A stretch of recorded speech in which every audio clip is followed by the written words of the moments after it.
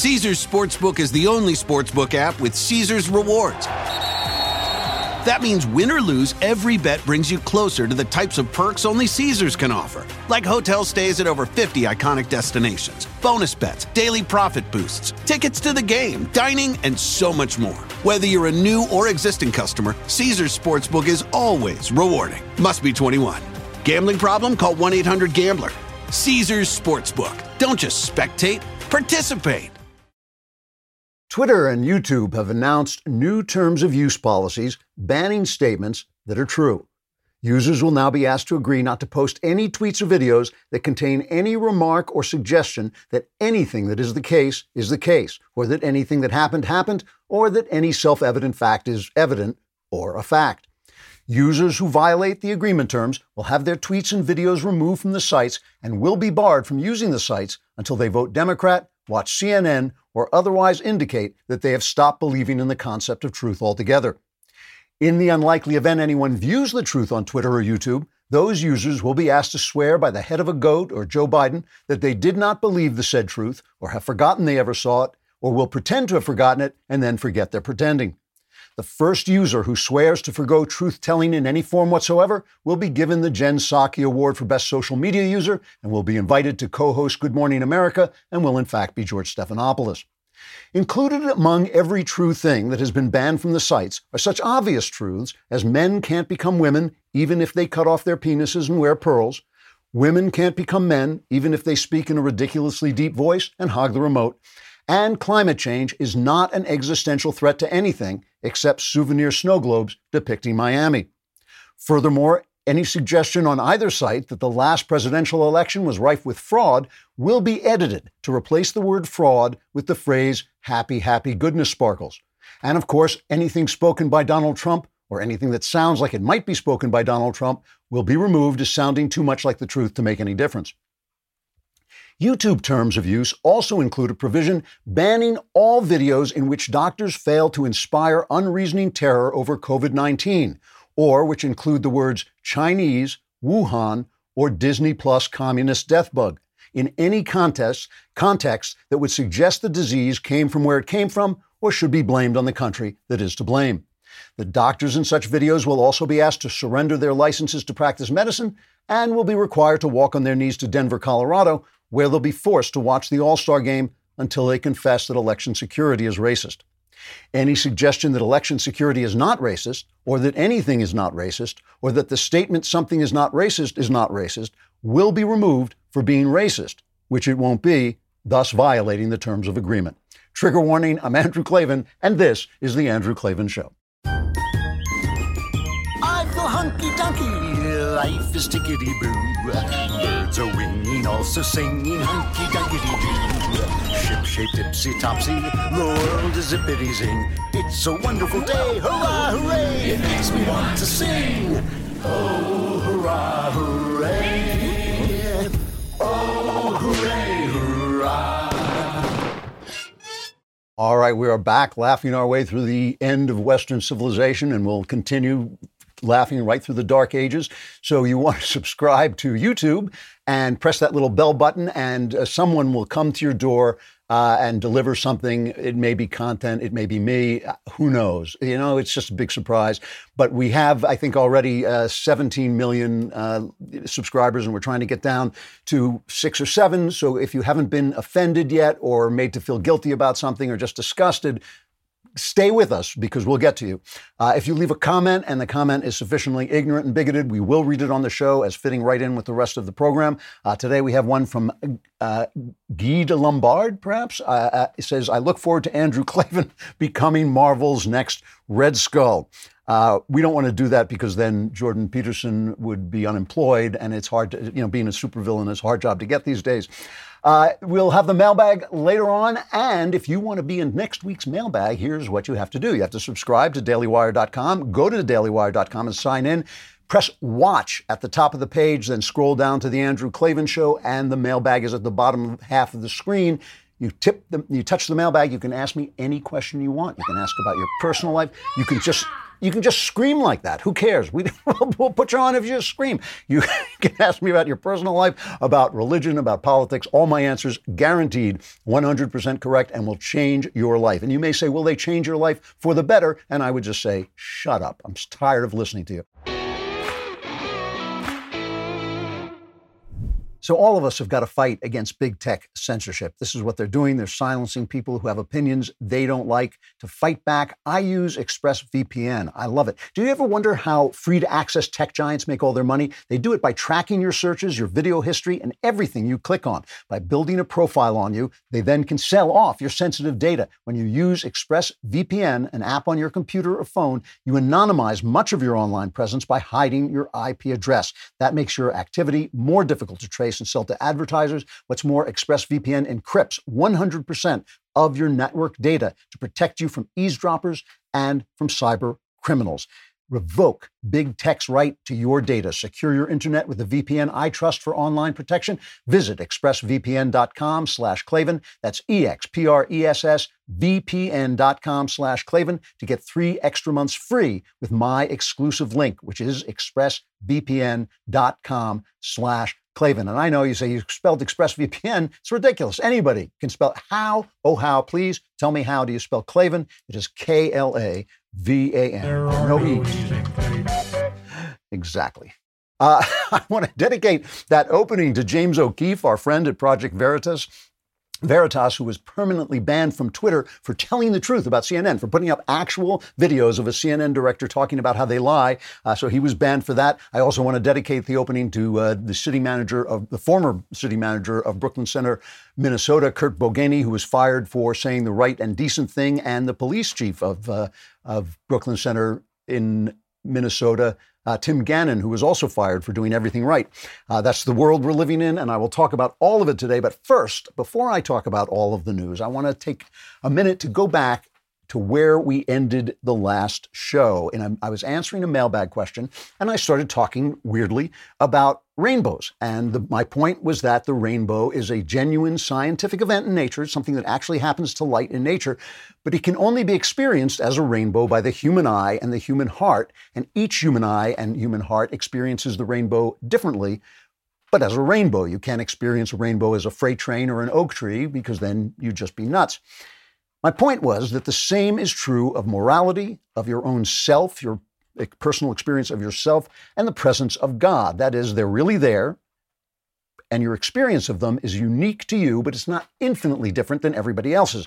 Just like you can't say a rainbow is an oak tree, you can't experience a rainbow as an oak tree and still be sane. You can't say there's no morality, or that it's moral to kill a baby in the womb, or that a man can become a woman, or that there is no God. You can't say those things and still be referring to reality.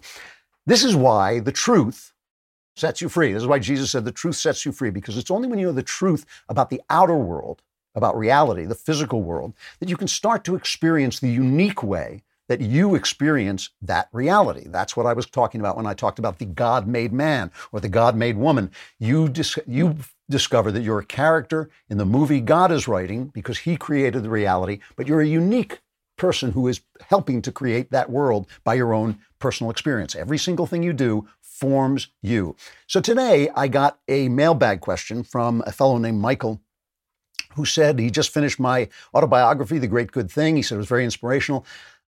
He says, I've been having a hard time with my relationship with God. I find myself following politics and being extremely saddened by the state of the country, so much so that it is taking away from my relationship with Christ. My question is, do I just stop following politics altogether? And of course, if it's making you miserable, stop following politics. Do something else that's good for the world. Go to a homeless shelter and feed people or whatever you want to do. You don't have to follow politics. But I had to laugh at the idea that you were losing your relationship with Christ because the country was in such bad shape. Because, of course, when Christ was alive, everything was great. Country he was in terrific shape. Everybody loved to see him. It was always Jesus, hey, buddy, sit down with us and have a drink. We love talking. Good old Jesus, they used to say. Let's do whatever he tells us to do. Obviously, that's not the story, right? Jesus was the ultimate God-made man. He is the standard for the God-made man. He's the guide to how we can be ultimate God-made man by knowing the truth. And if you lived in Rome at the time that Jesus was alive, as we live in Rome today, you would be thinking that the big news was what's going on in the Capitol. Tiberius has gone to Capri and he's having sex with little boys. This is in Suetonius, the historian Suetonius. He just goes off on Tiberius and talks about what he was doing on the Isle of Capri because Tiberius got tired of being emperor and he just left. He left a guy named Sejanus in his place to kind of take care of Rome. And Sejanus was holding trials and he was putting senators, he was purging senators, and then he started to conspire against Tiberius himself. And Tiberius took time away from sleeping with little boys on the Isle of Capri and came back and killed Sejanus. And that's what you would have thought was the news. And, Jacques Dorsius would have banned anyone who talked about what Tiberius was doing. And he would have banned anyone who said, I think the real news is actually taking place in Palestine, where this guy just got crucified. The fact is that just as there is a God-made man, a character that your character that God is writing in a play that he's in charge of, there's also a God-made nation. And what is happening in our nation today is part of a much bigger plan than any of us can see. If you were in Rome, you would have been worried about what was going on in politics. You wouldn't have even been thinking about the fact that Rome was being turned into the perfect vehicle for spreading Greek culture to the barbarians, and that engine that spread Greek culture to the barbarians was soon going to be spreading Christianity to all of Europe, and from Europe, all the world. That was the God-made nation. It was full of lies, just like today. It was full of people who wanted to destroy the truth and did destroy the truth, just like today. What's happening here is bad. It's sad because our country is so great, and to see it being taken over by these locusts who hate America, to see it being run, our country actually being run by people who despise America, and I'll talk about that too, is painful. But it's not the Holocaust. It's not getting thrown to the lions. Your job, our job, my job, is to simply be the person that you are meant to be, to tell the truth where the truth has to be told, to stand up where you have to stand up, to be immobile where they want to push you off the dime. Sometimes that means being thrown to the lions. Sometimes that means making a speech to a hostile crowd in Greece or at your university or at your job. And sometimes it just means meeting in the catacombs to make sure you are worshiping the right person at the right time. The point is, giving up on the world because the world is exactly the wrong move. What you are supposed to do is understand that you are in a God-made person in a God-made world. And that's why I want to talk about finding the truth, because the truth is what is under assault. It's always under assault. The world hates the truth. And so it's up to us to have courage, to do right, and to fear nothing and find what's real.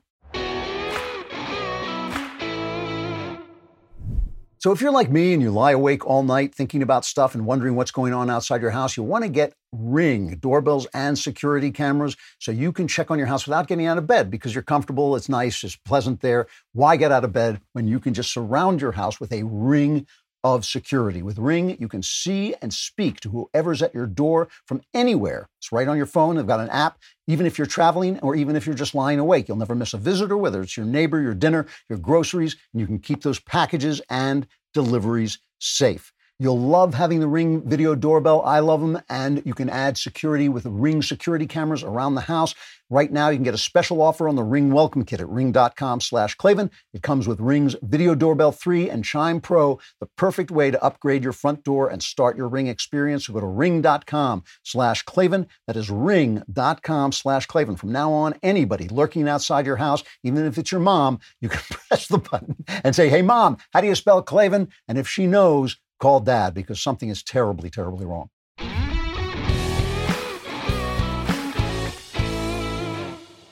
The funny thing is when I talk about truth, I'm saying some of the same things that the left is saying. The left tells you that narratives are written by the powerful, right? Who you are is written by the powerful. What women and men are is written by the powerful. The love of work and capitalism and making money, that's all just a false consciousness written by the powerful. And they feel, therefore, that they should seize power so that they can shape the narrative. And they're not lying, they're changing the narrative.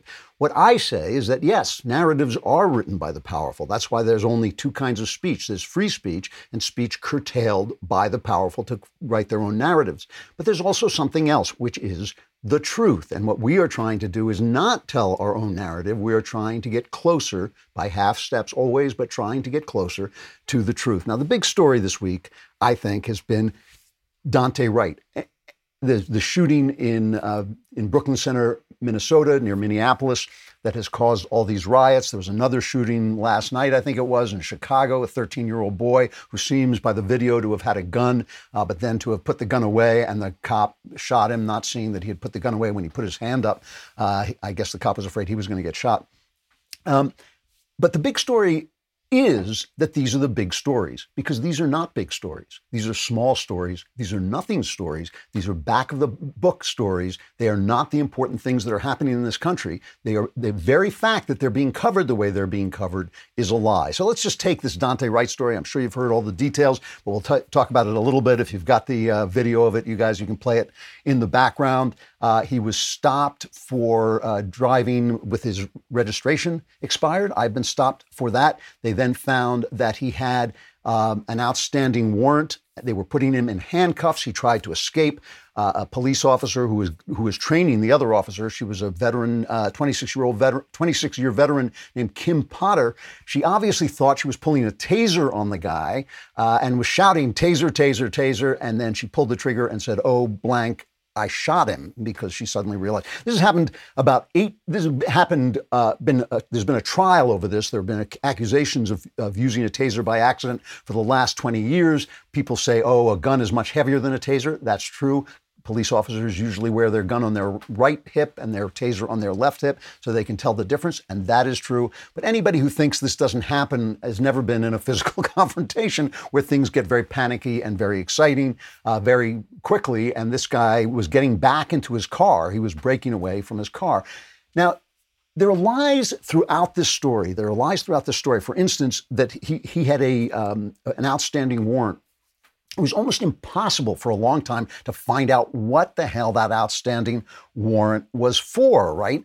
But it was, and people kept saying, well, it was for having a gun, that he wasn't supposed to have, having an unlicensed gun. And even in the Wall Street Journal, they said the warrant was filed for Mr. Wright for carrying or possessing a pistol without a permit and fleeing a police officer. This is described as a minor crime, says the Wall Street Journal. But no, he had an open warrant related to an armed robbery case against him. This is coming from the New York Post, where when he was shot dead, he and another man had been charged with first-degree attempted aggravated robbery in December 2019 for allegedly trying to steal $820 from a woman at gunpoint.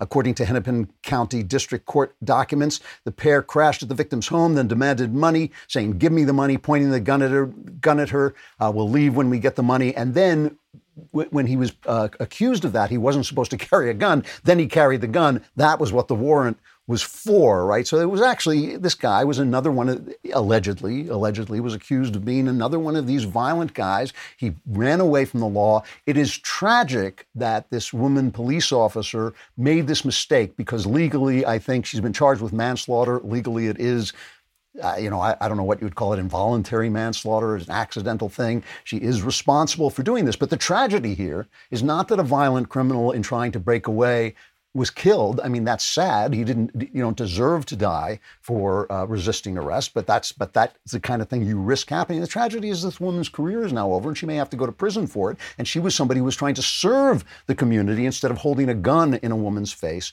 and telling people and saying, "Give me the money, give me the money." But the big lie about this, the big lie is that this is a news story. People die every single day, right? They die of all kinds of causes. Children, 2,000 children in America are aborted every day. There's a boy was shot by a cop in Chicago, in Chicago, not by a cop, by a stray bullet. Somebody just pulled up and started shooting at them. Black victims of homicide, most often at the hands of black career criminals who are undeterred because of the public policy focusing on hurting police officers. Black homicide rate was 12.9 times higher than the white homicide rate from 2010 to 2015, and homicide was the leading cause of death for black people under 35. And we know that blacks were 14% of the country, and really it's black males, so it's 7% of the country because almost all murders are committed by men. We know that accounts for 50% of the murders in the country. So every time you hear somebody going on with the talking point and saying, well, cops kill more blacks than white people, it's a different situation. It is a different situation. And I'm not saying what the cause of blacks committing so much crime is, but I know one thing, it's not the fault of the police. Powerful people choose what story is being told. If someone tells another story, like James O'Keefe, he is kicked off Twitter by people more powerful than he is, right? So the story, the very fact of the story is a lie, because what is telling people is this is something that's happening, that police are killing, black people en masse. Every attempt to tell the truth here has been met with an attempt to transform it into a lie by the press, by the tech giants, by spokespeople and activists. The police chief, Tim Gannon, has now been fired. This was his reaction. He came out and said it's an accident. This is cut 12. As I watched the video and listened to the officer's commands, it is my belief that the officer had the intention to deploy their taser, but instead shot Mr. Wright with a single bullet. This appears to me, from what I've viewed, and the officer's reaction and distress immediately after, that this was an accidental discharge that resulted in the tragic death of Mr. Wright. You're fired. You're fired. That's obviously true. Watching the video, you're fired, pal. Here's what Rashida Tlaib, congresswoman who hates America, said. She says it wasn't an accident. Policing in our country is inherently and intentionally racist. No proof of this at all. So Dante Wright was met with aggression and violence. I am done with those who condone government-funded murder. No more policing, incarceration, and militarization. It can't be reformed. This is Rashida Tlaib, who is guarded, by the way, by federal troops who are marching around Washington because she's so afraid of those horrible Trumpies with their funny moose horns or whatever, Viking horns or whatever the hell the guy was wearing. She's so afraid of them. She's got federal troops, but not for you, my friend. You cannot have police in your neighborhood. We've got to get rid of those police. Here's what Rashida Tlaib, same woman, had to say about the killing of blacks in Chicago by random gunfire from other people in their neighborhoods. This is cut 8. I don't care what they may think of me. Yeah, so it's a little different reaction. Jason Johnson, he is a political commentator, and he was on, and he put the case that the left is trying to make and has been trying to make since Obama, right? This is something that's been going on behind the scenes, and I'll tell you what it really is in just a second, but let's listen to what Johnson says, cut 16. I've been saying we need to abolish American policing as it currently exists. It doesn't work. The average homicides that are actually solved by police departments, only about 35%.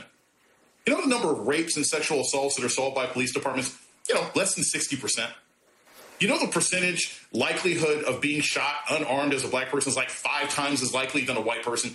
Policing doesn't work the way we're doing it right now. And if we had that level of endemic failure in any other government agency, every politician in America would say, not just reimagine, we need to tear this down to the studs and rebuild it. So since he's full of facts and figures, here's a Gallup poll that was conducted from June 23rd to July 6th, surveying more than 36,000 U.S. adults, found that 61% of black Americans said they'd like police to spend the same amount of time in their community. 20% answered they'd like to see more police. That's 81%. You can't get 81% of Americans to agree on anything, but 81% want as much police or more police. Why? Because in Minneapolis, police activity following George Floyd's death while he was in custody dropped 42%. The police didn't want to act, so their activity dropped 42%, and possibly as a result, at least concurrently, murders surged 64%. The report, according to a report that from the Enforcement Legal Defense Fund, in 10 major cities where cops were sharply criticized, police activity dropped and murders rose. Okay, that's what goes on. And here's what Jason Johnson had to say about all those fresh murders that are happening because of his kinds of suggestions. This is cut 10. I don't care if I do get a mean and Sony stare. So what's this all, what's it all about? He keeps saying he wants to end policing as it's done now. During the Obama administration, it's my belief, by the way, that this narrative comes out of the Obama administration when his policies began to fail. His economic policies began to fail. His foreign policy set the Middle East on fire. that's when he started to pull the race card repeatedly, because that's the one thing that never fails with the left. The race card is always their go-to when their actual policies are making life worse. When you get more murders in your city, when you get more homelessness in your city, when everything is falling apart, you can always cry race, race, race. The media will rush in to support you in that narrative, and you move on to the next thing. And nobody says, hey, wait a minute, all your policies suck. That's what happened to Barack Obama. Barack Obama was a mediocre man. He was a failed president, and he used the race card instead. And what they would do is they would come into these communities and badger the local police until finally they agreed to federal oversight. Once the federal oversight came in, they were restricted. The rules of engagement became so restrictive that crime began to rise in those cities, but the police were taken away from those cities, just like is happening now. And so the idea is for not to get rid of policing. Don't mistake that. Don't think that. It's to get rid of local policing. It is to make the federal government your police force, because they want control of everything. So here's the police chief, the former police chief, now fired.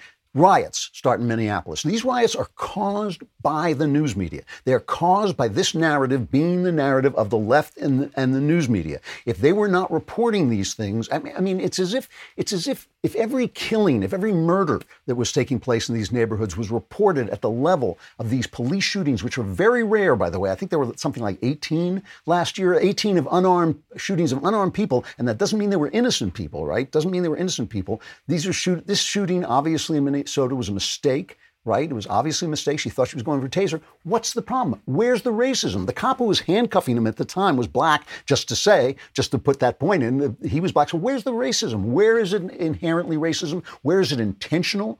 How does Rashida Tlaib even get those words out of her mouth? Why, you would just think like a hand would come up, a flaming hand would come up from the ground and pull her down where she belongs for saying this is intentional on the police's part. It's just disgusting. So now there are riots in Minneapolis. This is the stuff that really gets to me, though. Riots in Minneapolis, former police chief, now fired, comes out and says this is cut 14. Just so everybody's clear, I was front and center at the protest, at the riot. We did not. There was a riot. Don't do that. There was no riot. There was. So the officers that were putting themselves in harm's way were being pelted with frozen cans of pop. They were being pelted with concrete blocks. And yes, we had our helmets on and we had other protection gear, but an officer was injured, hit in the head with a brick. That was a Hennepin County deputy. He was transported to the hospital. So we had to make decisions. In my youth, I was a reporter, and I worked in a small county where we had a very tough police force who did not like the press and liked to do things secretly and kind of ran the county in a very, very tough way. And we tried to get them to tell the truth. Now, obviously, the job description of a reporter has changed. The police officer gets up and he tells them it's a riot. He is the guy who's out there with his helmet on, having soup cans thrown at him. And the press says, don't say it's a riot. The press tells him tells the public official what he should say to get the narrative right. That's the state of truth in our country. The press, the people whose job it is to bring you what people say. Their job is to bring you what they see and what people say and what public officials say and to get at the truth. They're actually telling a police chief to lie. Police chief, you're fired for telling the truth. The city manager, Kurt Bouganey, comes out and was asked what's going to happen. This is before the police officer resigned and is now charged with manslaughter. Before that, they were asked the city manager, Kurt Bouganey, what was going to happen. Here's what he said, cut 4. All employees working for the city of Brooklyn Center are entitled to due process with respect to discipline. This employee will receive due process, and that's really all that I can say today. You're fired. He's fired. He's fired for saying the due process. The mob is in control. Why? Because the mob is serving the powerful. The mob is serving the narrative of the powerful. The powerful made this mob. The press made this mob. They created this mob by making this the narrative, right? The entire narrative is a lie. The narrative that the police are shooting black people or going around inherently racist, intentionally shooting black people, it's all a lie. The entire thing is a lie, but the lie is being used to stir up the mob. The mob is being stirred up so that the federal government can come in and replace the local local police force. It is the powerful controlling speech, controlling the narrative to get more power. That's all it is. And you know who knows it? The people on the street know it. When they have a poll that says 81% don't want the police to go away, here's a guy coming up to a reporter from CNN and telling her to get out of town because she's causing the problem. This is cut 7. Now you can see. Now you can see. Y'all be twisting up the stories. You want to talk to me? Do you want to talk to me? Okay, cool. No, don't take my mic, but we're cool. Okay. What's your name? What's my name? My name is my name. All right. So tell me what you think about what's going on here. What I think about this is all the press and all the extra y'all do makes this worse. You think so? Yes. When people want to protest, they shouldn't do it in front of a police. Courthouse. Like that. You get what the I'm saying? I want you to be careful. I really do. Of what? Of anything that can hit you. Of anything that can hit you. Look at all the stuff. Of this. Of what? Of this. Do it look like I'm scared? No, you don't. Do it look like I'm scared? You don't. You don't. Exactly. Y'all need to get up out of here with all that twisting up the media Okay. Real You don't know me, but we're going to get to know each other. No, we're not going to get to know each other. She's going home. She's going home. What a condescending lady. What a condescending person that is. Oh, we're going to get to know each other. She ain't going to get to know this guy. She's not even listening to what he's saying now. He's telling her the truth. But we know what happens. You're fired. You tell the truth. You're out of there. You are fired. You know, this is one of the things that gets me about Donald Trump. The whole thing about Donald Trump was he lied. Donald Trump was an exaggerator. He used to exaggerate a lot. What did he call it? He called it the truthful exaggeration or something like that. This is a cut from our friends at Newsbusters of Donald Trump telling the truth about these guys bringing soup cans. They bring soup cans to these things, and a lot of these people come from out of the neighborhood. They come from out of the neighborhood, and they bring soup cans because soup can's not a weapon until you throw it at a cop. And a soup, you can imagine what it's like to be hit by a soup can. This is what happened when Trump told the truth about this. And then they have cans of soup, and they throw the cans of soup. That's better than a brick because you can't throw a brick. It's too heavy.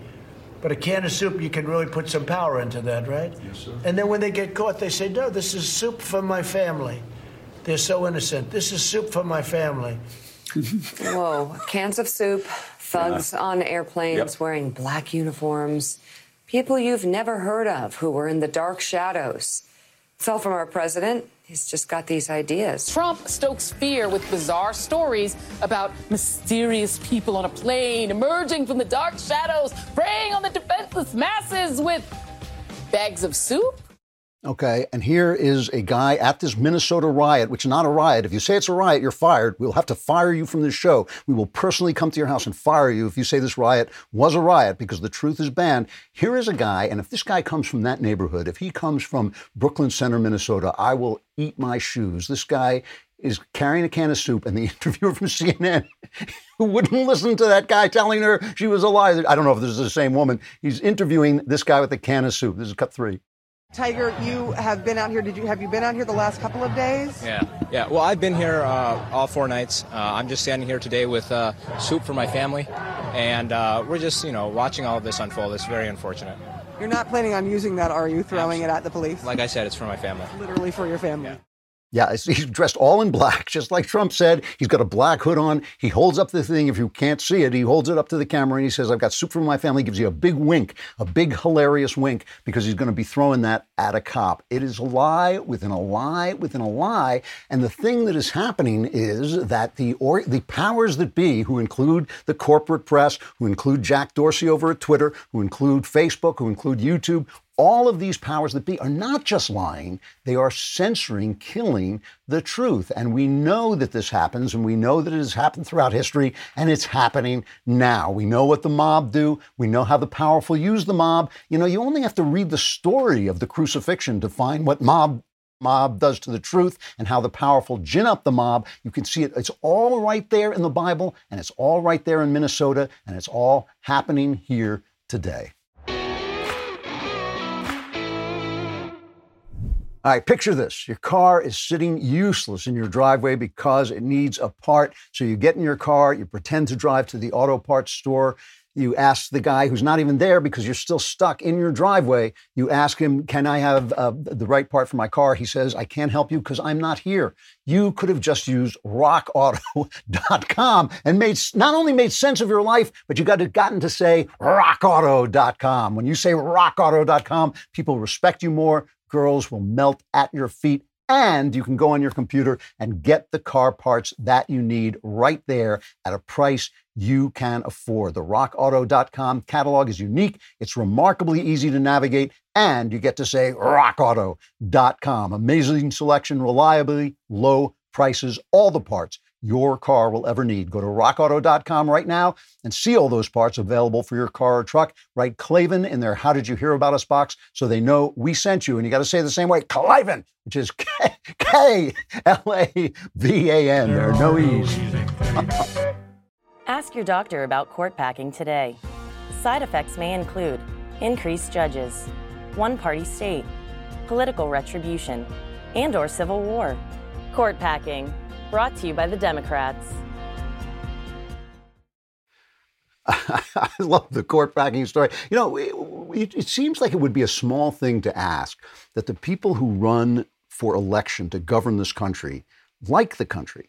You know, that they think like, hey, this is a good country. I want to govern the country, make it better, have some reforms and all this. But they hate the country. They hate it essentially, by which I mean they hate what it is. They hate its founding, its formation, everything that it is. And then they say, and vote for me, vote for me. Now, Joe Biden, the guy's a venal houseplant, as I keep saying. He's hardly there, and he's clearly being governed by the left. During the elections, you'll remember, he said that he wasn't going. You don't deserve to know whether he's going to pack the court. That's what he said. You don't deserve to know whether he's packed the court. When he would talk about FDR trying to pack the court, he would call it a bonehead move. So then he comes in and he says, well, we're going to have a commission. We're going to have a commission to study packing the court. And while he's doing the commission, the Democrats start to put together a bill to add 4 seats to the Supreme Court, all of which, of course, would be appointed by them. And even Nancy Pelosi realized that this was going to kill them in the midterms, and she says she's not going to take a vote on that bill. But this is who they are. When they lose elections, they want to get rid of the Electoral College. They want to pack the court when they lose the majority. They want to censor speech when they lose the argument. They do not care about, they don't put the country first. They don't say, first we're going to do the things in this country, and we're going to have to win on those standards, because they know that they're right and we are evil. And if you think they don't hate the country, listen to them. Here is the woman that your President Venal Houseplant, appointed as United Nations ambassador, is Linda Thomas Greenfield, okay? Now, what's her job? Her job is to go before the nations of the world, which include Iran, which includes China, which include Russia, nations who are arresting their minorities, that are brainwashing their religious people, that are invading other countries, threatening to invade other countries, that are causing terror. Her job is to represent us at that gathering. Here's what she says about America, cut 24. I grew up in the segregated South. I was bused to a segregated school. On weekends, the Klan burned crosses on lawns in our neighborhood. I shared these stories and others to acknowledge on the international stage that I have personally experienced one of America's greatest imperfections. I've seen for myself how the original sin of slavery weaved white supremacy into our founding documents and principles. Thanks for standing up for America. I know when you go before Iran, you're going to be a powerful voice for America. This is what the Chinese are saying about us, by the way. This is the whataboutism that the Soviets used to use, and now the Chinese are using it to say, you guys have real problems, real civil rights problems, so don't tell us about putting Uyghurs in concentration camps. Don't tell us about the disappearing Christians who get brainwashed. Don't tell us about women being tied down and having their children forcibly taken out of their bodies because they want to control the population. Don't tell us about that stuff. You guys got a problem. She's on board. She can go over in the UN. She can talk to the Chinese ambassador. They can have a fine old time talking about how awful America is. And the thing about it is, it's another lie. It is not a lie to say there's been racism in this country. It's not a lie to say that slavery was horrific. It's a lie to say that slavery or racism is in our DNA, as the New York Times put it. DNA controls what you become. If you have the DNA of an oak tree, you become an oak tree. You have the DNA of a dolphin, you become a dolphin. If you had the DNA of racism, you would become more and more racist. In fact, this country has become less and less racist. We have the DNA of liberty, we have the DNA of equality. That's why we become more and more of what we are, but they don't want that to happen because the power is, again, it's the power. They know, a lot of black, not a lot, but a certain number of blacks shifted to Donald Trump in the last election. Black men, especially, who liked having jobs. They thought that was a kind of nice thing to have a job. They shifted to Donald Trump. They cannot allow that bleeding to keep going on. They've got to make sure that blacks still feel put upon. That's why they're telling these stories. They're telling these stories to control black people. Democrats are like, from slavery to Jim Crow to the KKK to this stuff, defund the police. They are like locusts in the lives of black people. They're the worst thing that ever happened to black Americans. Here's Kristen Clark talking about hating our country. She's up to run the storied civil rights division of the Justice Department, which is a good thing. It is a thing that has gone into states when states weren't taking care of this and prosecuted people. Here is Mike Lee. She's being questioned for her for being confirmed to run the civil rights division of the Justice Department. Here he is telling her all the things that she has called racist through the years. This is Cut 25. Ms. Clark, I want to read a non-exhaustive list of elements of the American society, elements that you have at one point or another described in the past as racist. Police departments, federal agencies, Airbnb, election laws designed to combat fraud, the workplace, America's DNA, the Virginia Military Institute, the healthcare industry, federal courts, and the Department of Justice.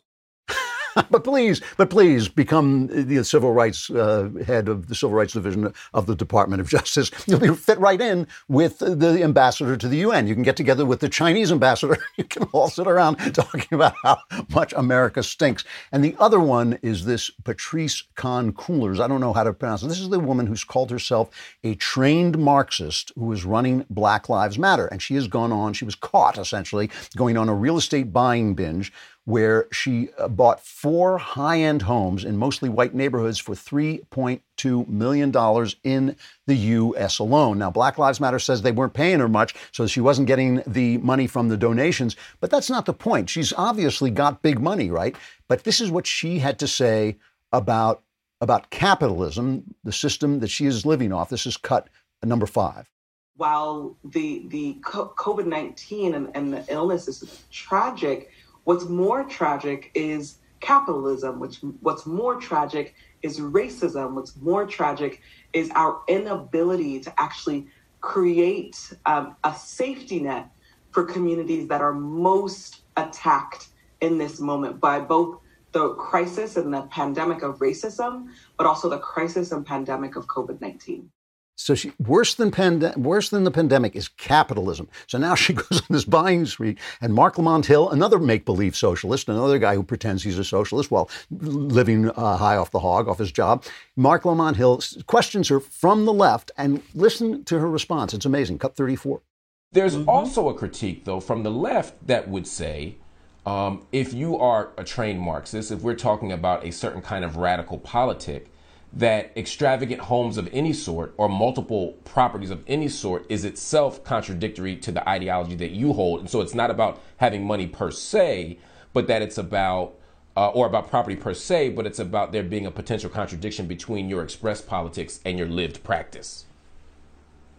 Sure. And I think that is a critique that is wanting. And I say that because the way that I live my life is in direct support to Black people, including my Black family members, first and foremost. And for so many Black folks who are able to invest in themselves and their community, they choose to invest in their family. And that's what I've chosen to do.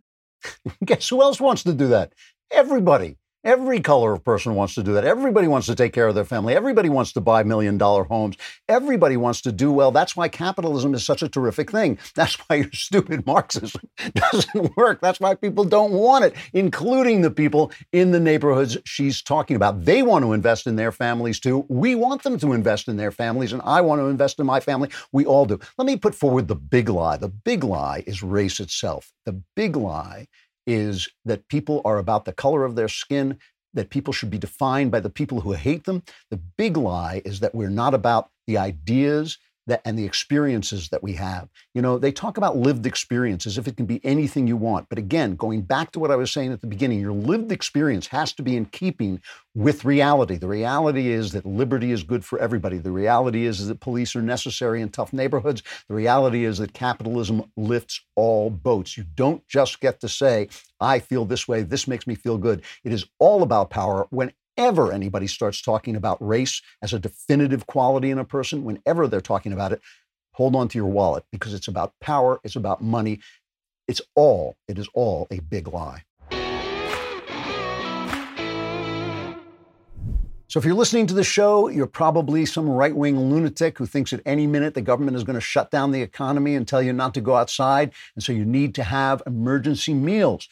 I know that would never happen in real life, but if it does, you want ReadyWise. They make emergency meals. They also make freeze-dried fruits and vegetables for convenient on-the-go nutrition. And they even have adventure meals for hiking, camping, and other outdoor activities. ReadyWise makes being prepared simple and affordable. You can order online and have nutritious meals shipped directly to your doorstep.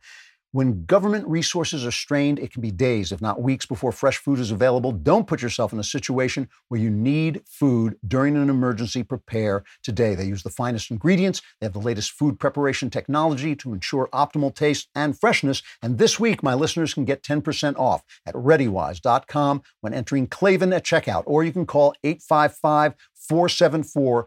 ReadyWise has a 30-day, no questions asked return policy, so there's no risk in taking the initiative to get you and your family prepared today. That's ReadyWise, ReadyWise.com. Promo code Klavan to get 10% off. You'll notice I spelled ReadyWise, but some of you are scratching your head and saying, yeah, but how do you spell Klavan? It's Klavan. All of which brings me to Shakespeare. And I may have talked about this once before, but I want to talk about it again because I think it's incredibly important. If you want to read more of what I've written about this, there's an article called A Nation of Iagos, I-A-G-O-S, which is obviously the villain from Shakespeare's play Othello.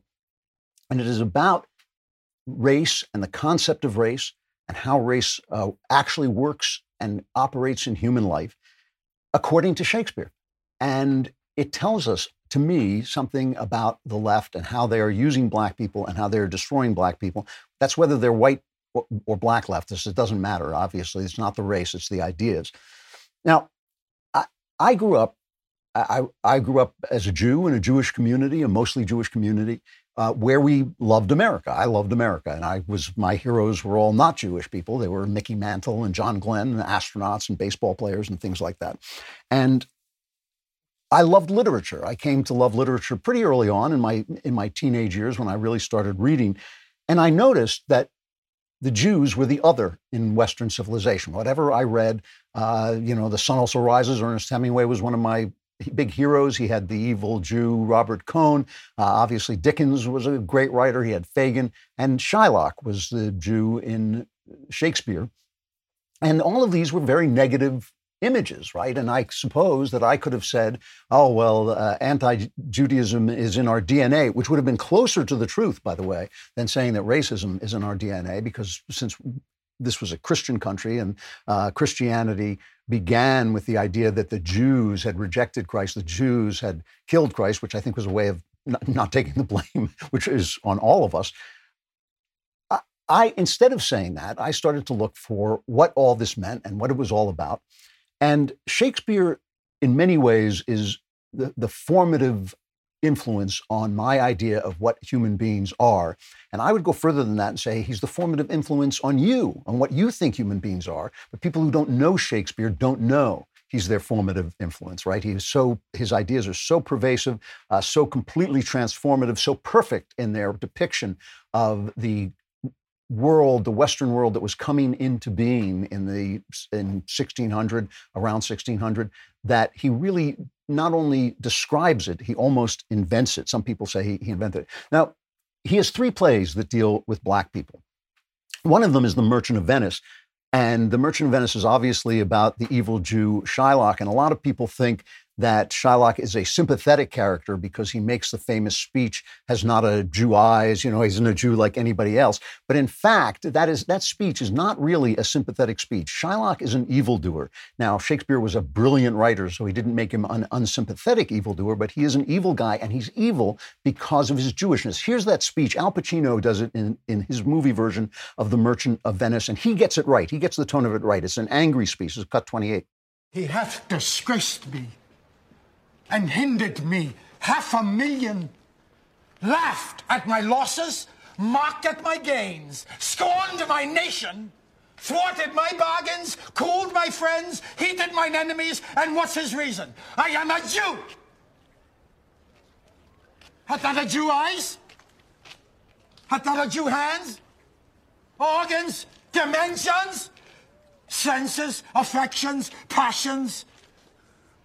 Fed with the same food, hurt with the same weapons, subject to the same diseases, healed by the same means, warmed and cooled by the same winter and summer as a Christian is. If you prick us, do we not bleed? If you tickle us, do we not laugh? If you poison us, do we not die? And if you wrong us, shall we not revenge? See, what he's saying is society has mistreated me, so I have the right to strike back. And what Shakespeare is saying is, no, that is the Christian way, is that the quality of mercy is not strained. So in other words, you have to forgive. And Shylock has no vehicle for forgiveness because he's a Jew. It is an anti-Jewish play. There's no question about it. But it's not a racist play. Shakespeare is very clear about this, that the problem is not his race, it's his philosophy. And when I say he's clear about it, is because Shylock has a daughter, and the daughter is one of the good guys. The daughter falls in love with one of the guys that we like, and somebody says to Shylock, there is more difference between thy flesh and hers, your daughter, than between jet and ivory, between black and white, and there is more difference between your bloods than there is between red wine and Rhenish, which is white wine. So he's saying it's a question of black and white. You guys are so different, and your blood is different, even though you are the same race. So Shakespeare was not convinced that race was the motivating factor. He was really putting it on the religion. He was putting it on Shylock's ideas. Now, as I say, he has three black characters. And the first one, the earliest one, is Aaron the Moor from Titus Andronicus. And Titus Andronicus is very early. It may have been a collaboration. I think it's a terrible play. It's not a terrible play. It's just kind of grotesque. Its violence is grotesque. It has one of my favorite hilarious stage directions in it. Enter a messenger carrying two heads in a hand. It actually has a guy come in carrying two heads in a hand. It's just a blood-drenched play. And Aaron the Moor is a violent, he's an evil person. He is oversexed. He's kind of a black stereotype. And he even says, let fools do good and fair men call for grace. Aaron will have his soul black like his face. And that's basically what he says. And at the end, when he is finally convicted and finally caught out for his crimes, he talks about how much he has loved raping women, killing people. He's so evil. He's so evil that he even will dig up dead bodies just to remind people who are grieving to still grieve. Here's Aaron the Moor from Titus Andronicus, 29. Oft have I digged up dead men from their graves and stood them upright at their dear friends' doors, even when their sorrows was almost forgot, and on their skins, as on the barks of trees, with my knife I have carved in Roman letters, let not your sorrow die, though I am dead. I have done 1,000 dreadful things, as willingly as one would kill a fly. But what grieves me so heartedly indeed is that I cannot do 10,000 more. He's a bad guy, and he relates it to the let me be as black, my deeds be as black as my face. And so, but Shakespeare, that's an early play, a collaboration, and Shakespeare's ideas start to mature as he goes forward, as people's ideas do mature. He gets to The Merchant of Venice, and he's thinking, obviously, about race. He is thinking, well, this Jew is evil because his religion has no room for the quality of mercy. However, it's not about his blood because his daughter is a good person. So it is true, as Shakespeare said, that all that glitters is not gold, but all that's gold does glitter. And did you know that gold is predicted to hit $3,000 in the next year? Under the last Democratic president, gold went from $700 to $1,900 in 2 years. That's almost 300% growth. What better way to protect yourself from the imminent tax hikes under our new venal houseplant president than with gold investment? Monetary Gold is a precious metals company whose biggest focus is helping savers protect their portfolio by setting up self-directed IRAs. They only offer precious metal products that are IRS approved. Call 888-201-7717 to get your free gold guide from the folks at Monetary Gold. Monetary Gold is here to help you take advantage of a sound investment. Call 888-201-7717. Call Monetary Gold at 888-201-7717 to get your free gold guide. He then has the famous character of Portia, who is beautiful and wise and just one of his true heroines. She is just somebody that everybody loves. And her father, in order to make sure that after he was dead, she wouldn't just fall in love with somebody who didn't deserve her, has left a puzzle that her suitor has to solve in order to win her hand. He has 3 caskets, little boxes. One of them is gold, one of them is lead, one of them is silver, I think. And if you choose the casket that has her picture in it, you win her hand. And this is her wise father who has set up a test that only a wise man can solve, right? And one of the first people who comes to win her hand, because everybody's heard how wonderful she is and everybody wants to marry her, is a Moor, the Prince of Morocco. And he's a black guy, and he says to her, "Mislike me not for my complexion, the shadowed livery of the burnished sun, to whom I am a neighbor and near bred.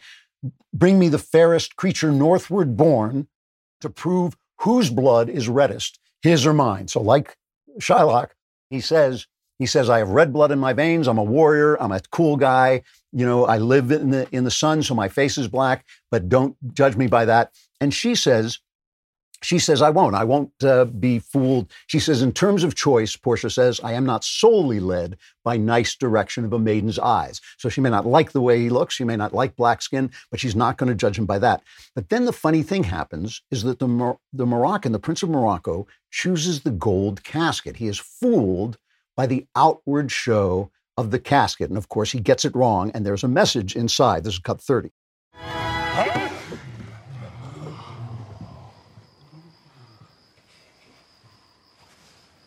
Oh, hell. What have we here?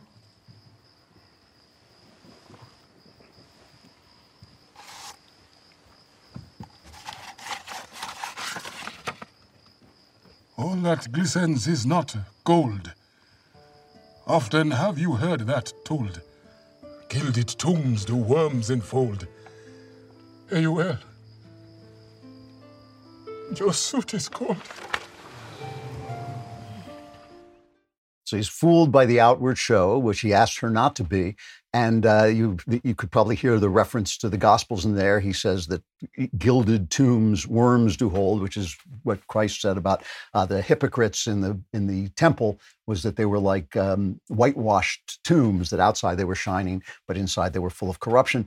And he loses, he leaves. And Portia says, when he goes, she says, a gentle riddance, draw the curtains, go. And then she mutters to herself, let all of his complexion choose me so. Now, that's a complicated line, because at the time, complexion didn't just mean color of the skin, though it obviously did mean that. It also meant character. What your complexion was also your character. So she's making this tie, that there is some tie. He was overeager, he was passionate, he was kind of like a hot-blooded character, which is also sort of a classic Moorish trait. And so Shakespeare is not saying that there are no racial characteristics. He's not saying that at all, but he is saying that the difference between a moral character is philosophy. He's not saying that people have no racial characteristics. He's saying your morality is based on what you believe and who you are and how you act. Which brings me to Othello, which is one of the most complicated plays about this. Othello is actually not about race, but it has a bigger theme, which is about the way things seem, the way they look, and the way they truly are. And the race is the symbol of that, right? The race is the fact that Othello has black skin, but is a hero among white Venetians, brings up this larger question of what things are and what they seem. Now, the interesting thing about Othello, who is just a purely heroic character when the story begins, he's fighting off, he's daring, he's easygoing, he's, just a bold warrior character. You love him the minute he walks on screen or on stage. The interesting thing is both he and Aaron show up. The first time they show up, they break up a sword fight. And I always took that to mean that Shakespeare's kind of going back to this evil Moor and thinking, you know what, I now have a much more complicated idea of what race means in our lives. So that maybe there are some qualities that go along with your race. Maybe, there's some reason that Jews tend to study books, and maybe there's a reason why the Moors have this bold, cool warrior character that he likes, that obviously he likes. But there's something going on, and I want to explore this. What is the difference between what seems to be and what is? The interesting thing is the guy who is most like Aaron the Moor in this is a white man, Iago. Iago is evil, and Iago is out to destroy the Moor by making him jealous of his white wife, Desdemona. He wants to make him, Othello adores Desdemona. He loves this girl, and he is married to her, and he just adores her, and it drives Iago crazy. Iago, there's a lot of question about why Iago hates Othello, and he makes several speeches about it, and he keeps coming back to this thing where he says, I hate the Moor. I think he's a racist. I think that Shakespeare was making him a racist. He hates the Moor. He makes a lot of remarks about a black man sleeping with a white woman. He doesn't like that at all.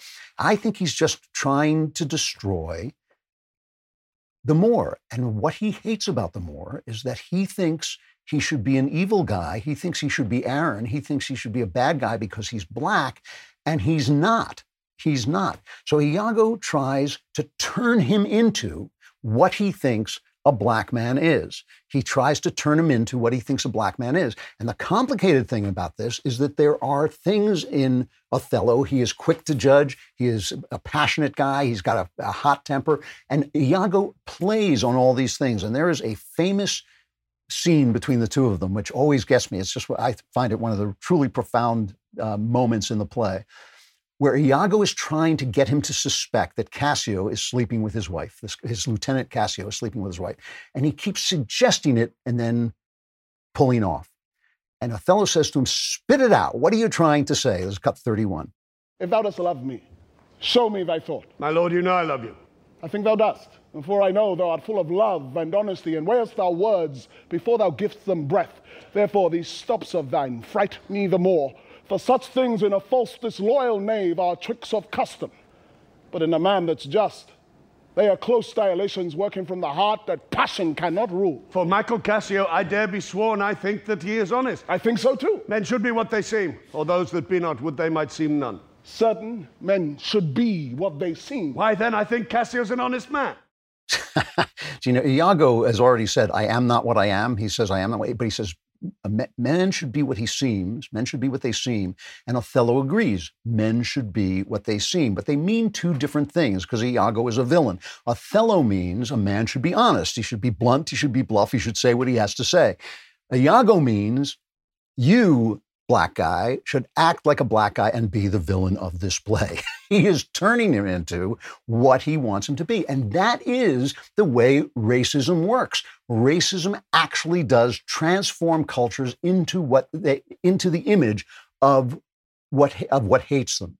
It turns them into the image of what hates them because it's what they expect from people. It's what they tell them to be. It's what Iago tricks Othello into being. He tells them, he tricks him into being jealous, into being passionate, into finally committing murder. And just before Othello murders Desdemona for an infidelity she didn't commit, we find her singing a song that was taught to her by a maid named Barbary, which is where the Moors come from. So it's as if here's Othello, who is an assimilationist. He's become a Christian. We think he probably was a Muslim to begin with, but now he's become a Christian. He's fighting for Venice. He's fighting for white people. He considers himself a leader among men, a leader among these people. He considers himself one of them. He has done the state service, right? And now his wife is singing this Moorish tune as if he has turned her into him instead of him becoming what he wants to be, which is a respected warrior in Venice. And the last moment when Othello realizes he has done Desdemona wrong. He has killed her unfairly, the woman that he loved. He kills himself. Othello, it's a Shakespearean tragedy. Everybody ends up dead. But before he kills himself, he says, in Aleppo once, where a malignant and turbaned Turk, a Muslim, beat a Venetian and traduced the state, I took by the throat the circumcised dog and smote him thus, and he stabs himself. And the implication is that somewhere in Othello was still this Muslim guy who tried to convert, tried to become a Venetian, tried to stand up for Venice, and now in killing that Moor, that Muslim, he has to kill himself. Iago turns him into this person. Iago will not let him become the Venetian warrior he wants to be. When I called my piece for City Journal a nation of Iagos, what I meant is I feel like the left is doing the same thing to black people. When you put up George Floyd as a hero, when you put up Dante Wright as a victim, instead of telling people, hey, guess what? You could be like Clarence Thomas. You could be like Thomas Sowell. You could be among the great intellectuals, the great judges, the great athletes, the great musicians of this country. So many great things that black people in this country have aspired to in tougher times than these and achieved. But the left keeps saying, no, no, no. You should be what you seem. You should be what you seem. We think of you as criminals. We think of George Floyd as the typical black guy. We think of the criminals in your neighborhood as the typical people, the people that you should look up to. We are living in a nation of Iagos. You are defined by your ideas. Are there racial traits? Probably. Probably. DNA is a powerful thing. We probably all have some traits, good and bad. We all have traits that have the potential for being good or bad, but we are God-made men and women, and you know that there's a potential to turn whatever traits we have to the good, to the better. And the left just keeps inspiring blacks to be the worst that they can be. It is a shame. It's a crime. The left is the worst thing. The Democrats truly, they're the worst thing that ever happened to black Americans. And we're seeing that unfold on the streets of our cities. And we're seeing it unfold in the riots that are taking place and have been taking place since last summer. So this really happened to me the other day. I was playing a video game with my grandson, one of those 3D video games, a Super Mario game, and the game was old, and I got so sick. It is a terrible, terrible feeling to get nauseous. I do not like taking medicine almost for anything. Relief Band, I have used these. Relief Band is the #1 FDA-cleared anti-nausea wristband that has been clinically proven to quickly relieve and effectively prevent nausea and vomiting associated with motion sickness, anxiety, migraines, hangovers, morning sickness, chemotherapy, and Super Mario. The product is 100% drug-free, non-drowsy, provides all natural relief with 0 side effects for as long as needed. And they really work. It's cool. As the world's opening back up, don't let the fear of nausea keep you on the sidelines. Right now, Relief Band has an exclusive offer just for my listeners. If you go to reliefband.com and use promo code Klavan, you'll receive 20% off plus free shipping and a no questions asked 30-day money-back guarantee. So head to reliefband.com and use our promo code Klavan for 20% off plus free shipping. I know what you're thinking. You're thinking, well, I feel better and I know how to spell Relief Band, but how do you spell Klavan? It's K-O. That's it. That's what I was trying to say. I forgot. Very troubling events between Twitter and Project Veritas. Should concern everyone, left, right, and center. It's becoming easier and easier for big tech to silence people they view as quote unquote problematic. This problem is going to get worse before it gets better, and it's one of the principal reasons why the Daily Wire has decided to embrace a membership-based business model. We simply can't become reliant on big tech, subject to their arbitrary whims. Each new member who joins us makes us a little less dependent on big tech.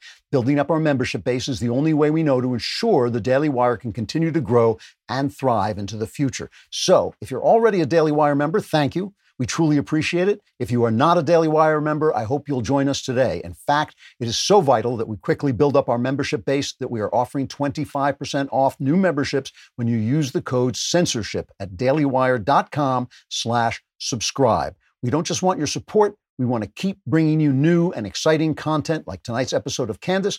Tonight's episode streams live at 9 p.m. Eastern, 8 p.m. Central on dailywire.com. Right after the show, they'll be featuring the special guest, Adam Carolla. But if you aren't a member, you can get the audio podcast Candace, which drops Saturdays on Apple, Spotify, or wherever you listen to your podcast. So remember, for a limited time, get 25% off a new membership when you use the code censorship at dailywire.com/subscribe. Keep us from being dependent on big tech so we can keep bringing you the news and content you want to see.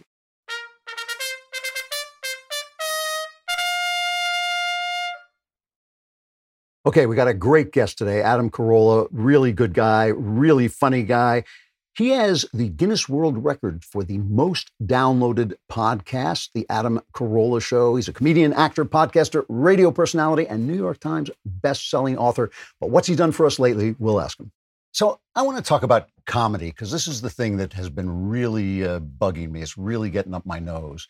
You started out, you had a show with Jimmy Kimmel, The Man Show. And you used to do very elevated comedy, like women with large breasts bouncing up and down on trampolines. I loved it. I thought it was fantastic. So I found an article in which they traced the trajectory of Jimmy Kimmel and Adam Carolla, right? And here's just a line from this article.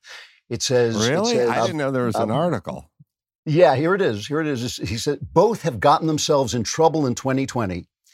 Jimmy Kimmel apologized after blackface impersonations resurfaced and caused a frenzy. Carolla stirred controversy, posting tweets downplaying COVID-19. Now, that seems to me a big difference. One of you is speaking your mind and saying what you have to say, and the other one is apologizing. Now, I know that you're pals with Jimmy Kimmel, and I don't want you to say anything bad about him, but has he become a sniveling eunuch? Jimmy is one of the best people I've ever met in my life. I'm sure that's true. But he is one of the best individual people I've ever met in my life, but he has to navigate and negotiate Hollywood, and Hollywood is relentless. I mean, it just is relentless. I don't have his national stage. I do a podcast. I write books. I make documentaries. I basically pulled myself off of that stage, or was asked to leave many years ago. And I had somebody say to me the other day, they said, "Did you see all this coming?" And I said, "Nah, I don't think so." And they said, "Well, you've been doing a podcast for over 12 years. Like, you must have known something." And I was like, yeah, maybe I did know. Maybe I did know that I was not going to be able to live in that world. I wasn't going to be able to live in that corporate world. Wasn't going to be able to make my money off of, doing sitcoms and being a part of Hollywood in a more mainstream way like I was. And also, I didn't really get into this to be successful as much as I got into it to speak my mind. I've always just kind of been that way. I don't look at it as a choice or brave or defiant or anything. I got into comedy to speak my mind. I don't even claim that all that comes out of my mind is correct, although given a little time and a little perspective, you will find that most things I announced did come to fruition or were correct. But, I said COVID affects old people and sick people, and the rest of you got played. And who's next? What's next? When are you getting played next? And I meant it. Judd Apatow told me, take that down. I said, I don't think so. And I think save, the tweets where you go, my 14-year-old nephew got COVID. I get it. I'm not saying nobody outside of those two realms, but I'm saying by and large, that's where the death toll was. And that's what I was saying. And all I was saying is they made it seem like this was going to get to everybody and kill everyone. And my feeling is why don't we focus on the people who are at risk and give, we don't have unlimited time or resources. Why don't we decide who's at highest risk here and focus on them and leave my 14-year-old twins out of the equation? And that's what I meant, and I'm sticking by it. But, when you were asked to apologize, you actually said, you had a line, I think I'm getting this line right, I'm not apologizing, I'm a comedian. And it seems to me that apology culture is like a cancer on comedy. I mean, you know, Kimmel has to apologize for having once worn blackface.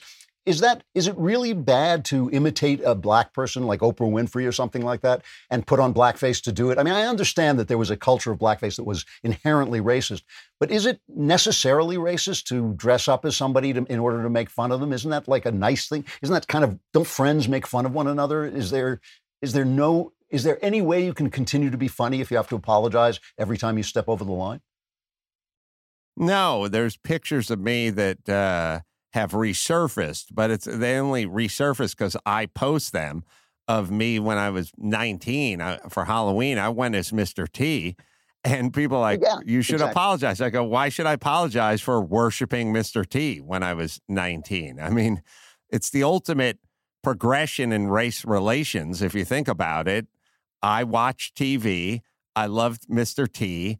And so I dressed as the guy who happens to be black named Mr. T. That's not a minstrel show. That's not blackface. That's not me making fun of black people. That's me wanting to look as much as I can look like Mr. T. You know, Jimmy Fallon got the same thing for doing Chris Rock. But again, it's the attack on the English language. You know, what Jimmy Fallon did wasn't blackface. He was playing Chris Rock, who happens to be black. Exactly. Right. Which is, I mean, if your kid, if you're a black guy and your kid comes to you on Halloween and wants to be Batman, would you tell him he can't be Batman because Batman is white? No, he puts on the little plastic mask with a white Batman face. And why can't a white kid be Black Panther? I mean, is that essentially wearing blackface? And yet, what's fascinating to me about it is Megyn Kelly was thrown off TV for suggesting that might be the case, that blackface might not always be racist. Whereas the governor of Virginia is still there because if they get rid of him, they wind up with a Republican governor. So it's not as sincere, I think, as people think it is. They don't. The people who want you to apologize don't really care. I mean, that's something I figured out pretty early and often. They're not interested. And by the way, who are they? They speak for whom? Who do they speak for? The black community, the Batman community, the Mr. T community. Like who decided that you would be the spokesperson for this person or this group? I reject that notion. So during the Trump administration, I'm watching TV at night, and every single late night comedian has the same opinion, exact same opinion. Nobody's laughing at the left. Nobody's making fun. Even now, they're saying, I mean, Samantha Bee said the other day, I'm not going to make fun of Joe Biden, which I don't even know how if you're a comedian, how you stop yourself from making fun of Joe Biden. Are there still comedians that you like? Are there people who you sit and look at and think, there's a guy who's doing what needs to be done to be funny? I don't have my ear to the ground or my finger in the wind of the comedic, stand-up community. I'm fairly detached from it for a guy who does it for a living. I'm sort of like I always laugh about, half the guys that were on the Bears in 1985 when Ditka would yell something at him. Some rookie'd be like, "Coach, you don't know what it's like to be out on that field." You know what I mean? Meaning I've never been in the community, so to speak. I had a radio background and a construction background. So I've never really hung with the comedians. There's guys out there speaking their mind. There are guys and gals out there that are funny, but it's just not a community that I've ever really socialized with, spent a lot of time with, and or study. What do you think, in terms of you being, because you're a very funny guy, what do you think when you hear, for instance, people talking about transgenderism as if you can think your way from being one sex to another? Not that somebody might have a problem with the bodies, and I understand that, and I understand that nature makes all kinds of goes down all kinds of strange pathways. But the argument of the left is that you literally become a woman when you think that you might have some feminine traits. Can you make fun of that? I mean, is that the sort of thing that like feeds into comedy, or do you look at that and just think that's beyond laughing at? I don't think there's anything that's inherently off the table comedically. I was at I think I was at the Hugh Hefner roast in New York City. We taped that for Comedy Central about 10 days after 9/11, and we were 3 miles away from, the smoldering ashes and the rubble of 9/11. And Gilbert Gottfried was doing 9/11 jokes. And really? yeah. And in New York City, we weren't in Tikrit. We were in New York City. And some people found it distasteful. Other people laughed. Other people were sort of toggled in between, both those emotions. And it's been, 20, almost 20 years or 20 years. And I do remember that, and so if you say to me, what other jokes do you remember from that night? I will say none, except for I remember Gilbert Gottfried was doing jokes about 9/11. I didn't think he had anything to do with 9/11. I now think differently. But at the time, yeah. No, I realized he didn't. He's a New Yorker. He was probably scared and heartbroken by 9/11. I didn't think he was happy about it. I didn't think he was disrespecting. In my world, it's hard. The people that are dead are dead. It's hard for him to disrespect them. I didn't assume family members were in the audience. And that's his prerogative. There are things for me that I don't find funny, and I don't like to, I don't like to make fun of, but that's my own personal decision. And I certainly couldn't decide it for other people. Right. And you don't want to destroy the guy for stepping. I mean, comedians step over the line sometimes. That's kind of part of your job. Yeah, although, I would kind of argue for a comedian, there shouldn't be a line. Maybe there should be a line for politicians and school teachers and bus drivers, but I don't know if there should be a line for comedians. That's what comedy is, historically. So you made a documentary with Dennis Prager, No Safe Spaces, and you traveled around to the colleges and confronted the fact that colleges specifically, where you're supposed to be learning the liberal arts, you're supposed to be learning what they used to call the great conversation, which is all the different thoughts that people have had in Western civilization through the centuries. They've kind of become centers of censorship and centers of, what they call snowflakeism, people who just feel that they're under attack if anybody disagrees with them. Do you foresee, I mean, you've always had a really good sense of what was coming down the pike. Do you foresee that as getting worse, or are we going to reach a point where we just can't stand that anymore? I think what we're going to do and what we're creating, I was talking to you on my podcast that there was a White Lives Matter rally, which is inevitable because you can only have so many Black lives. Look, you could only have, forget about race, you could only have so many Green Lives Matter rallies before you had an Orange Lives Matter rally. That's just kind of who we are as human beings, So I've been kind of studying it, and I've been saying for years that, people keep saying, where are we heading as a society? I say half the country's going to safe spaces and the other half's going to an octagon. That's what this is going to create. And I've been kind of interestingly noticing driving through LA. I do a lot of commuting and I've spent a lot of time on the road. I have started seeing more Teslas and more Priuses and more hybrids and, full all electric cars and stuff like that. But I've seen a lot of Teslas, But in the last 2 years, I've seen a lot of Jeeps and a lot of Ford Raptor pickup trucks. There's no reason to ever own a Ford Raptor. I'm a car guy, But that essentially is a Baja 1000 trophy truck, big knobby tires, big suspension lift kits. So what do we have? Well, we have Teslas and we have Ford Raptors. And even Dodge Ram has gotten to the mix with their, oh God, what is the Ram? It's the RX, what is it, Chris? I'll tell me. The TRX, which is the Tyrannosaurus Rex. It's going to kill the Raptor. The point is, these cars have 700 plus horsepower and can do 140 miles an hour on uneven terrain in the desert. There's no reason to be going down PCH or Wilshire Boulevard in one of those. So, well, what do we have? Well, we have half the population saying, I want a Tesla. And you have the other population going, F that, I'm getting a Raptor. Now, we used to all just drive around in Camrys and Accords because we weren't trying to make a statement. We just hung out in the middle.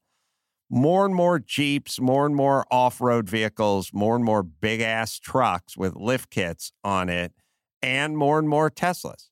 And that's where we're heading. So how does that play out in terms of media? You did the Man Show. You couldn't put the Man Show on any outlet that I can think of today, including, I think, right-wing outlets. I don't think the Daily Wire would put on the Man Show with its what they British call laddish humor, kind of frat boy humor. Will there come into being outlets that will do that again, that will be politically incorrect again, or does political incorrectness just keep spreading like a sort of toxic fog? I think wherever you create a void, something will rush in and fill it, And if you have 1,000 Mexican food restaurants, then somebody's going to open a burger joint. It just creates that. It's like, look at Gutfeld. There was never any kind of nighttime, late night thing that had any kind of conservative right wing anything, and now there is. So I think there's always going to be. I think the trend. Yeah, I was actually talking to Dr. Drew about this earlier today, and I said half the country's basically split in half. You got folks on the right and folks on the left. Now, the folks on the left have all the coolest people from high school. They got the LeBron Jameses, they got Obamas, they got Oprahs, they got all the George Clooney's, all the cool kids are on the left. And the right has we got Scott Baio and Ted Nugent. You know what I mean? There's nothing on the right. Nobody's creating this or doing that. The left has Sacha Baron Cohen, and so that seems like the cool party to go to. But everyone still just gets one vote. And if you're selling tacos, there's still $4 a taco, whether LeBron James is buying one or Ted Nugent is buying one. And I think media is starting to kind of wake up to it slowly, but they're starting to wake up to it and go, there's a lot of people at that uncool kids party, and they got credit cards and they drive cars and they shop. Like, how about something for them? And I think this is a trend that you're going to see. I also said, if you look at I'll give you a very good example here in terms of the way it's kind of shifting, I think.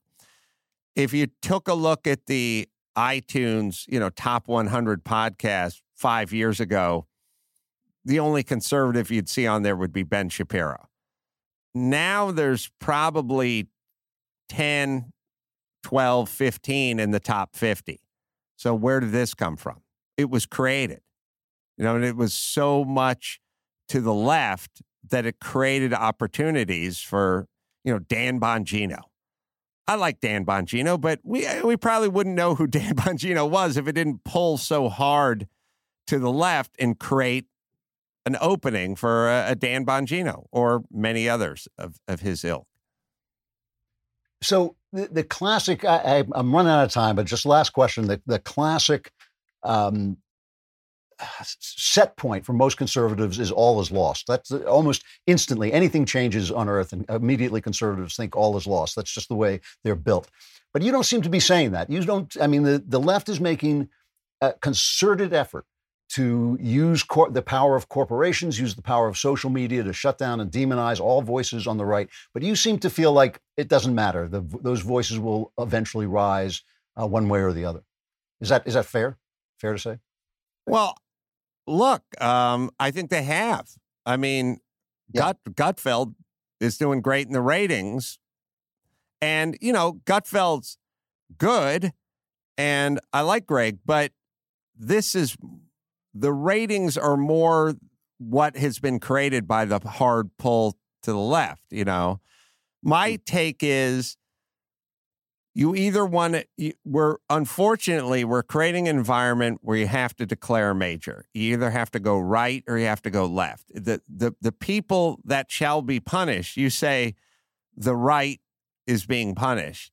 Well, Ben Shapiro is not being punished. Ben Shapiro is thriving. And the Daily Wire is thriving. Candace Owens is not, Jordan Peterson. No. I'll tell you who gets punished. Anyone who lives in the middle. Because that is essentially, it's trench warfare. And you're Kevin Costner just riding a horse, like right down the middle. You got both sides shooting at you. It's essentially trench warfare. And if you're literally in the middle of trench warfare, your ass is grass. It's not necessarily that one trench is better than the other. It's anyone who thought they could hang out in the middle is not going to survive anymore. And there is no financial viability to hanging out in the middle anymore. There used to be a financial viability. Now you must either head to the left and, hang out with Joy Reid, or you can go join the Daily Wire. You can't just sort of that's kind of what I was talking about with Dr. Drew, because Dr. Drew is kind of a centrist. He's kind of a middle guy. He's like, I agree with this point. I agree with that. I said, there's no one cares about that anymore. By the way, the left doesn't recognize a center. They only recognize a left and a right. There is no center for the left. So if you think you're going to be a sensible, even-keeled guy and get jobs in Hollywood, no, you are not. They don't have a middle. It's like a restaurant that doesn't have a medium. They just have a small and a large. They do not recognize the middle. So you're better off just going over to the right and, hanging your shingle there. Adam Carolla, one of the podcast pioneers, one of the most popular podcasters in the country still. It's great to see you. Thanks for coming on. I'll talk to you soon. Thanks, Andrew. All right. Wait a minute. I haven't even started. What are you doing? All right. Gather your problems around you, kiss them on the head, tell them goodbye. It is time for the mailbag. Now scream. Some people will say we're packing the equipment. We're not packing it. We're unpacking it. Yeah.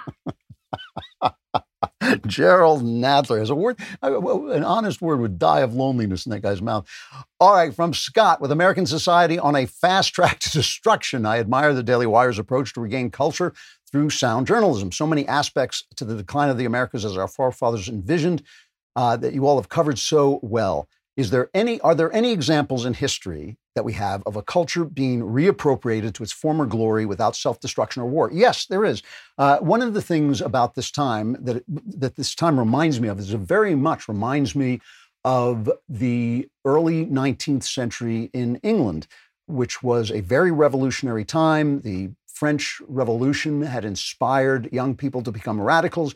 The fact that the revolution had failed, like the Soviet Union failed, did not convince radicals that they had made a mistake, as the failure of the Soviet Union did not convince the left that they had made a mistake. There was a rise in science, which was cutting into people's belief in God. There were people who wanted, without God, people were saying that marriage should go away, gender roles should be destroyed. Early feminism was starting. So it was very much like this time.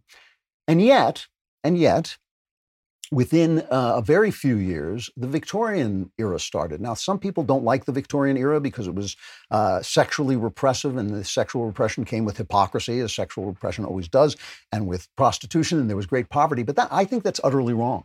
I think that is utterly wrong. I think the Victorian era was one of the great eras in Western history, and in England, it was an era of reform. It was an era of empire building, of a great empire that helped spread English culture around the world, and it was an era of great literature, of great advances in science, and it was a time when England rediscovered itself and reconstituted itself, and became an even greater nation than it had been before, and it was the British century. So that was an example of a country that had really kind of gone wrong, and it was it was steeped in a lot of immoral stuff in the late 18th century, but it had changed, and it became a better country, and it became a better country both politically and socially. It went back and forth between left and right governments, but managed to build this tremendous empire, which I think was a net positive in the world. It actually cost the British money to run the empire. They didn't profit off it. And I think it was an amazing moment of things going differently. Another perfect example was during the 1920s, when there was high crime that was leading to depression, and there was immorality, lots of loose sex and all that stuff, led to war. But so there was a war there. But then you had the 1950s, which was a much different and I think much more productive time. So countries do reconstitute themselves. As somebody once said, there's a lot of ruin in a nation. Things are not over. And it always, as I always say, you might lose a fight, but you can't win a surrender, right? So the people, especially conservatives, who are going, it's over, our country is destroyed, it's fine, it's finished. Don't listen to them, because they're not contributing anything whatsoever. The next question is from Leanne. I have watched you and all the Daily Wire guys for quite a while. I have a question I've been struggling with. My son has recently told us that he's gay. I love him more than words can say, and whether he's gay or not does not change my love for him at all. The issue I was having is I am also a Christian, and knowing that your son is gay, who I also enjoy watching, and you and he are both Christians, how do you bring the two together? I do not want my son to go to hell and have a hard time with what the Bible says regarding homosexuality. I do not know how to bring this together in my mind. Also, whether he is gay or not, would still like him to be a Christian and would like to advise on how to bring him to Christ. I'm sorry, I know this is not very easy to put on paper, but basically what I'm saying is I love my gay son and I love Christ. Help. Well, I love my gay son and I love Christ as well, and I am thrilled that he is a Christian person, and I feel that he has honestly and truly dealt with his belief in Christ and his belief that he has the right to have a loving and monogamous and faithful relationship, and this is something he has reasoned through very closely. There's a book that he gave me that I read about it called, what is it called? It's called Religion and, I'll tell you what it's called. It's by James V. Brownson. It's called Bible, Gender, Sexuality. And one of the problems I have with churches that accept gay people is they haven't reasoned it through. They're simply talking about what is popular in the world, and so they become corrupt. And the churches that don't accept homosexuality, I feel, have not reasoned it through as well, but they are saying something that is much more traditional. But here's the point. It doesn't matter. First of all, it's not going to be your choice whether he goes to hell or not, right? That's not going to be something that you decide. It's not going to be something your pastor decides. It's not even I know it's hard to believe, even I don't get a vote on who goes to hell or not. This is something that is entirely in God's hands. So the question to ask yourself is this: whatever you believe about this, because it's not from me, I'm not a theologian, I'm not going to tell you what to believe about it, but whatever you believe about it, you have two voices in your head. One of them is telling you, I love this kid, whether he's a sinner or not. I love this guy, whether he is a sinner or not. And the other is telling you essentially to make his life a living hell, to shun him, to lecture at him, to wag your finger at him, to basically pass a judgment on you that is on him that is not yours to make. Which of those sounds more like the voice of Christ? I mean, what I would say is that your love for him, whether or not he is in sin, and we're all, let's face it, we're all in sin. It's one way or another. I don't understand why homosexuality has become the only sin that you could possibly commit. We're all in our minds, in our hearts, we're all steeped in sin, every single one of us, and we were forgiven before we came out of sin. Christ died for us before we stopped being sinners.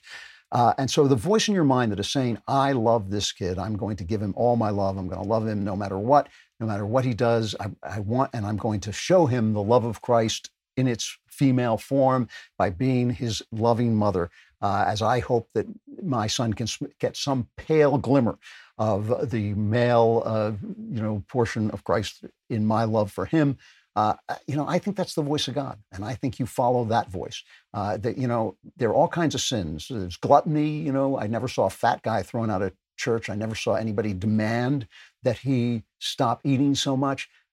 Jesus preached against divorce. Churches have classes on how to get through divorce. It just seems this one sin is somehow a showstopper.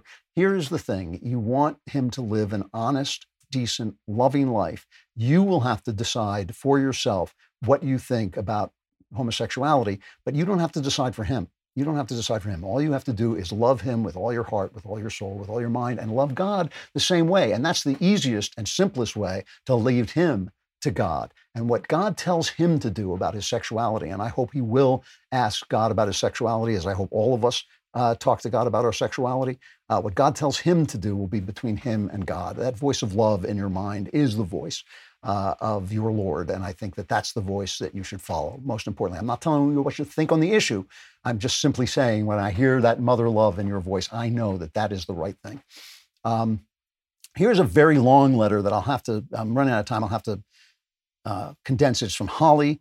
She says, "Hello, hot Gandalf." I had to include that part because that's my favorite new name. I'm having that inscribed in gold on my business cards right over Master of the Multiverse.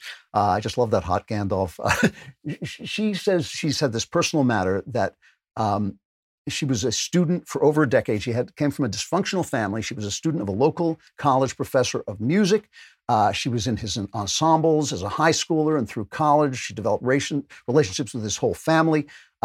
When she was 22, she went on her final choral tour to Europe, and there he made a pass at her. He told her he loved her and basically tried to seduce her. She refused, but he then became obsessive. He followed her every move. She was married at this point. She followed her every move on social media. One evening, she says, "I went out with friends and he called me 12 times. And the next morning he was waiting outside my apartment and blocked me with his car so he could talk to me." She says her husband and she moved, but she still feels that she's rejected by her old friends. She feels he may be talking about her. This is 8 years ago. He remains a beloved and admired community leader of the Lutheran College. She says, "I cringe when people mention him glowingly, as they often do, and I hate thinking that he's moved past it," and she feels haunted by it, and she doesn't know what to do. Holly, here's one of these questions where I can't tell you what to do. I can only tell, she says her parents told her that nothing happened. In other words, they had no sex or nothing happened. I can't tell you what to do. I can only tell you what I would do. It is not true that nothing happened. This guy violated every possible restriction, every possible moral restriction. You were in his charge. I know what this is like. I have young women who have sometimes been employed with me. I work with young women. I have worked with young women. When women are in your charge, even if you fall in love with them, and anybody can fall in love with anybody, even if that happens, you keep your mouth shut. I would put a bullet in my foot before I would do what this guy did to you. He abused you. This was traumatic. He was a father figure to you. When you said you're a father figure, he seemed to be disgusted because he didn't want you telling him he was old. I can't prove this, but I'm not so sure that you're the only one. I'm sure he said to you, this is the only time this has ever happened. Doesn't mean that's true. He may be doing it again. So all I can say is what I would do is I would inform the school. I would go there personally. I would follow up with a letter and tell them this is what happened. I follow up with a letter. I wouldn't make it like Ahab going after the white whale. I wouldn't become obsessed with it, but I would make sure I said what I said. You suffered a trauma. He did a bad thing to you. It is not true that nothing happened. He did a rotten thing to you. He screwed up. He betrayed his responsibility to you. You are right to feel traumatized. You might want to get some therapy too. People feel traumatized because something bad happens to them and they felt helpless and they didn't take action. So I would take action. I would inform the school. I would inform them in person and follow it up by letter. And I would be prepared for the blowback. There might be blowback. You might even have to testify at some point. There might be blowback. It might be trouble. If you don't want to do that, I still suggest that you get therapy for what happened. This is a traumatic thing. It's completely understandable that you are haunted by it. I got to stop there. Good luck if you decide to do that. I'd love to hear what happens. I'd love to hear back from you. I got to stop there. That means the Clavenless week is upon you. That means you're doomed. Sorry. What can I do? I can't do everything. I can't take care of everything. There will be wailing. There will be gnashing of teeth. There will be exterior darkness. But For those few of you who survive, we will be back here next Friday. I'm Andrew Klavan. This is The Andrew Klavan Show.